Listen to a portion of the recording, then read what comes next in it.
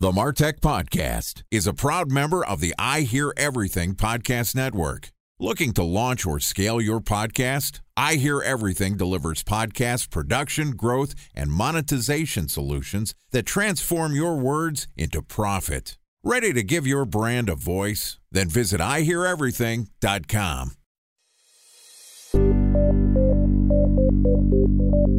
From advertising to software as a service to data.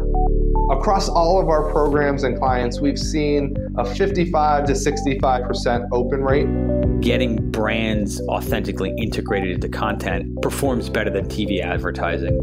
Typical lifespan of an article is about 24 to 36 hours. If we're reaching out to the right person with the right message and a clear call to action, then it's just a matter of timing. Welcome to the Martech Podcast, an I Hear Everything production. In this podcast, you'll hear the stories of world-class marketers that use technology to drive business results and achieve career success. We'll unearth the real-world experiences of some of the brightest minds in the marketing and technology space so you can learn the tools, tips, and tricks they've learned along the way. Now here's the host of the Martech Podcast, Benjamin Shapiro. Welcome to the Martech Podcast. I'm your host, Benjamin Shapiro, and today we're going to discuss key metrics to measure the success of your loyalty programs.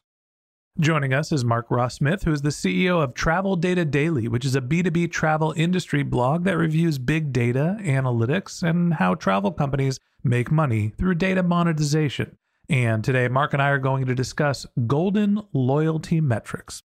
All right, here's the first part of my conversation with Mark Ross Smith, the CEO of Travel Data Daily.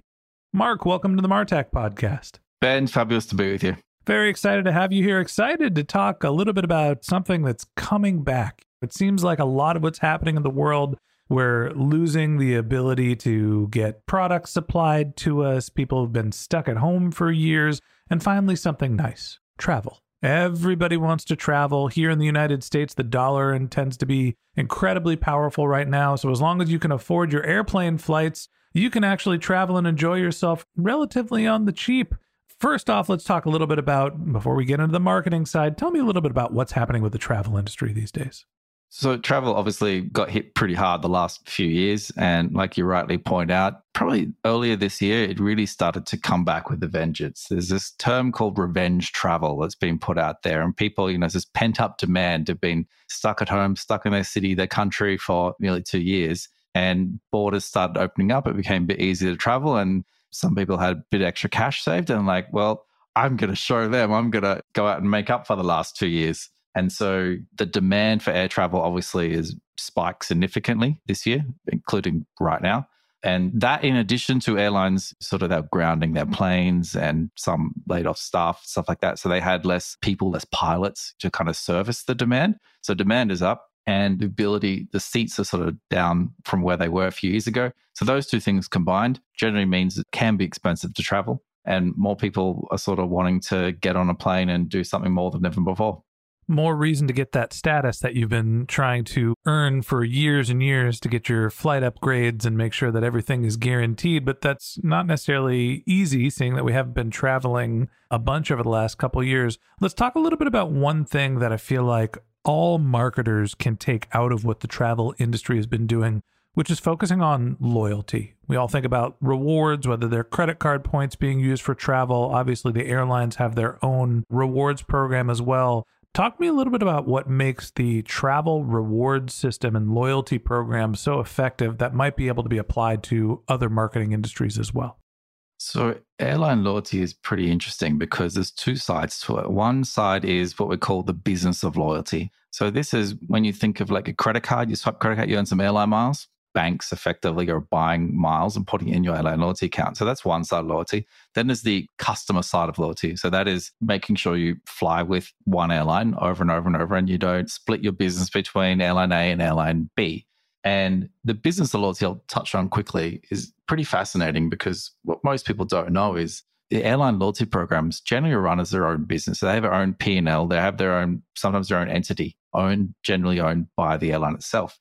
Now, in the last couple of years, what airlines have had to disclose to the market is most airlines globally, their loyalty program is actually worth more than the airline itself. So if you were to sort of strip it out as its own asset, it generates high margin revenue because it's selling miles to banks. And those margins can be, gross margins can be sort of 60, 70%. And if you think typically when you sell airline seats, you're not getting 60, 70%, margin on that. Airlines on a good day in a coach seat, they're happy to get sort of 5, 10% on that.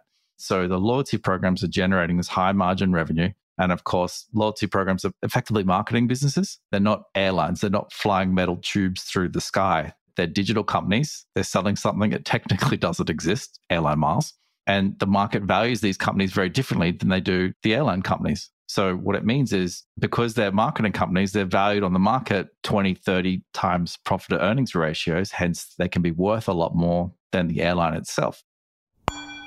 Time for a 1-minute break to hear from our presenting sponsor, Mutinex. In 1919, John Wanamaker said, "Half the money I spend on advertising is wasted. I just don't know which half." Well, the advertising landscape has changed since then, and instead of reaching your audience on 2 channels, you're probably reaching them on 20. Turns out John didn't know how easy he had it. But that doesn't mean that you should give up on striving towards marketing effectiveness. No matter how complex your marketing strategy is, Mutinex GrowthOS is the market mix modeling platform that measures the impact of marketing on your bottom line. Mutinex's market mix modeling platform calibrates your insights against the latest market conditions so you can make media and marketing investment decisions confidently and quickly. Ready to take your team from I think to I know? Then join brands like Samsung, ING, and Asahi who make better marketing decisions with Mutinex. Mutinex GrowthOS. Your best decision starts here. To learn more about Mutinex, go to mutinex.co. That's MUTINEX.co. Okay, here's the rest of today's interview.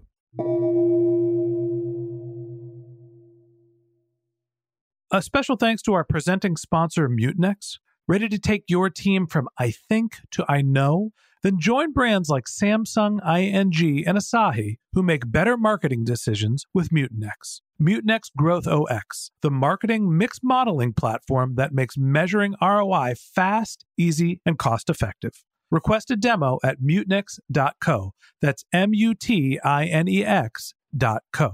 Let's talk a little bit about the marketing machine that you mentioned, where we're selling a digital asset, potentially at higher margins than an actual airline flight.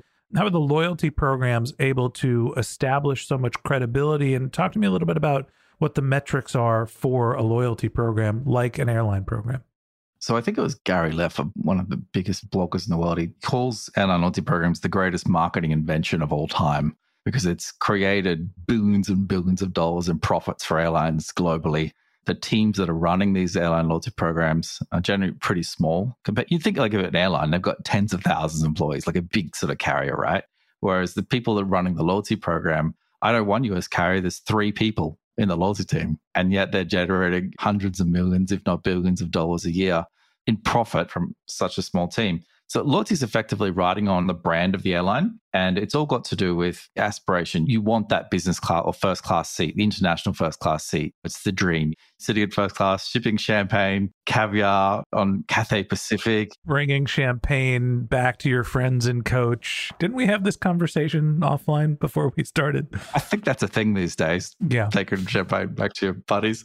There's a bit of romance around flying first class, and everyone kind of has it on their bucket list at some point. And the easiest, cheapest way to do that is obviously airline miles through credit card spend. And one of the top things that airline loyalty programs look at, because you've got teams of people that analyze, they've got data they're looking at, they've got all these metrics, the dashboards, they've got to report to management and how they're doing, right?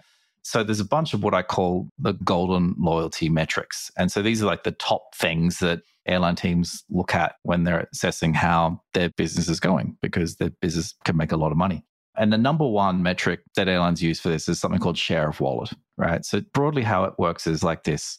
Think about flights for a second. Think about how many flights you take on a good year. Might be just 10 for fun. Like you're a big freaking flight, 10. We'll go 20. Well, no, honestly, I was like 10. And in my head, I was like, that's ambitious. It's probably closer to 5. I've got 2 young children. Leaving the house is like enough for me. Actually, you bring up a good point. If you're doing more than about 4 flights a year, you're already in the top 10% of global travelers because most people don't fly at all. So you do more than one round trip, you're instantly in the top sort of percentage. And that's when airlines want to get to know you because you're flying more. As you fly more, you tend to be less price sensitive. You book direct, you're more open to paying for seat selection, extra bags, all these kinds of things. And that's where airlines really make a lot of their money. It's all on these ancillary purchases and the loyalty program. To Aenia, basically the top metric that airlines use to measure the effectiveness of the loyalty program is something called share of wallet. And what this means is you're doing, say, 5 flights a year, your 5 return round trips. And that's a pretty normal year. You got one trip, you're visiting grandma, the other one, you got a couple of business trips, all this kind of stuff. And let's say this is all with one airline. So you're actually very loyal, even though you don't spend or fly that much relatively to some of the big dog frequent flyers out there that are doing 100, 200, 300 sectors a year, yeah? But you're very loyal. That's the key here. You're loyal to one brand. So your share of wallet to one brand is 100%. So if airlines are tracking your spend, they go, look at Ben, we've got 100% of what he could possibly spend on travel he's spending with us. So therefore, that's a good deal. That's all we're going to get out of him. Maybe we're lucky we convince him to spend more on his next flight, something like that. Now, let's compare to your cousin, John, for example, who's doing 100 flights a year, right? It's always in first class. He's got cash coming out of his ears, that kind of thing. And of those 100 flights, he's actually really valuable to the airline industry, right? Because he would be instantly in the top 0.5%. Right. He's worth 10 of me in terms of customer lifetime value. 100%. Let's say, though, he's splitting those 100 flights between 2 different airlines, right? So airline A, airline B, he's actually less loyal than you, even though he's worth more. Because airline A is maybe only getting 50% of his spend, even though he's like a top tier status frequent flyer. So on the surface, you look at this guy, goes, he's top status, he's spending a lot, he's doing all the right actions, he's got the credit card, does all these things, right? But actually he's less loyal than you. So when airlines know this, what they would do is they would start targeting marketing, not at you, because they already get 100% out of you. They start marketing at your cousin John, who they're only getting 50% share of wallet because they know that there's sort of this headroom, this extra ability to capture more incremental spend from him that they're not currently getting. So there's your share of wallet. What percentage of the flights are you taking that are dedicated to one airline? Is that the only golden loyalty metric that loyalty programs are looking at? That's the top one. The next one is what you generally see in most loyalty programs, which is customer lifetime value. And there's different ways that airlines sort of calculate that. And then under that, there's what I would call sub-metrics. So things like the penetration of the program, how many people on any given flight are members of the loyalty program. And that can be anywhere between 10 to 80%, depending on the airline. Credit card revenue, co-brand revenue, non-air revenue, if you're earning your miles from your car rentals and hotels and things like that. The number of elite members in your program, redemptions, breakage. It's like imagine you're standing in a cockpit of an aircraft, right? See all these dials, all these gauges, all these blinking little lights everywhere. That's kind of what airline loyalty metrics are like. There's not one metric that says things are okay, but as long as kind of your airspeed's okay, you're not going down too fast, planes that are stable and safe. That's kind of what airline loyalty metrics are like. There's a couple that sort of stand out that you cruise and things are going okay. But sometimes it's okay for the little metric or the dial on the side to be flashing like crazy, saying, you're running out of something or other. That could be okay as long as the aircraft's sort of okay. Very similar in airline loyalty. Interesting. So tell me, what can marketers take away from the golden loyalty metrics that the airlines are using that might be useful for their loyalty programs? Share of wallet is totally applicable across different industries. Because if you start sending emails and push notifications and all sorts of stuff to people that don't have the ability to spend anymore, it's effectively wasted marketing. You want to focus that type of marketing on the people that have the ability to spend more with you. So if you know that they're spending a lot more with a competitor than they are with you on an ongoing basis, that's the kind of marketing you want to target because they've got the ability to spend more. They are right now. So why not shift some of that wallet from competitor over to you?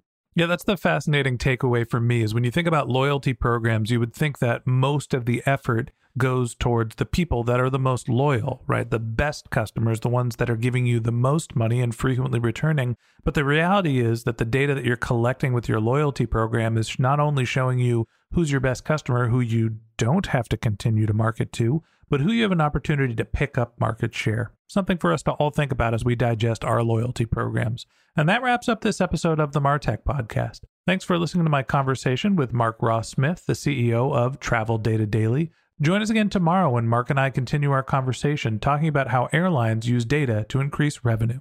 If you can't wait until our next episode and you'd like to learn more about Mark, you can find a link to his LinkedIn profile in our show notes, or you could visit his company's website, which is traveldatadaily.com.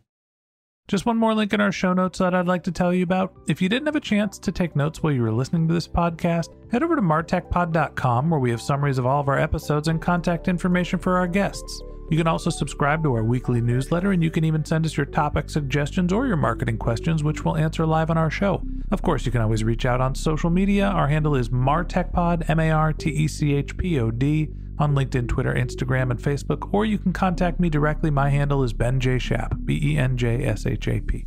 And if you haven't subscribed yet and you want a daily stream of marketing and technology knowledge in your podcast feed, we're going to publish an episode every day this year. So hit the subscribe button in your podcast app and we'll be back in your feed tomorrow morning. All right, that's it for today. But until next time, my advice is to just focus on keeping your customers happy.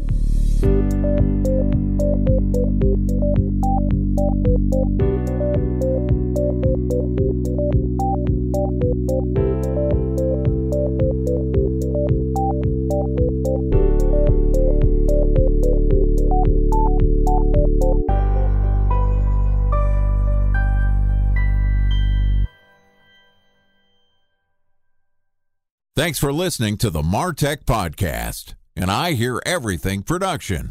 Looking to launch or scale a podcast like this one for your brand? Then visit iheareverything.com.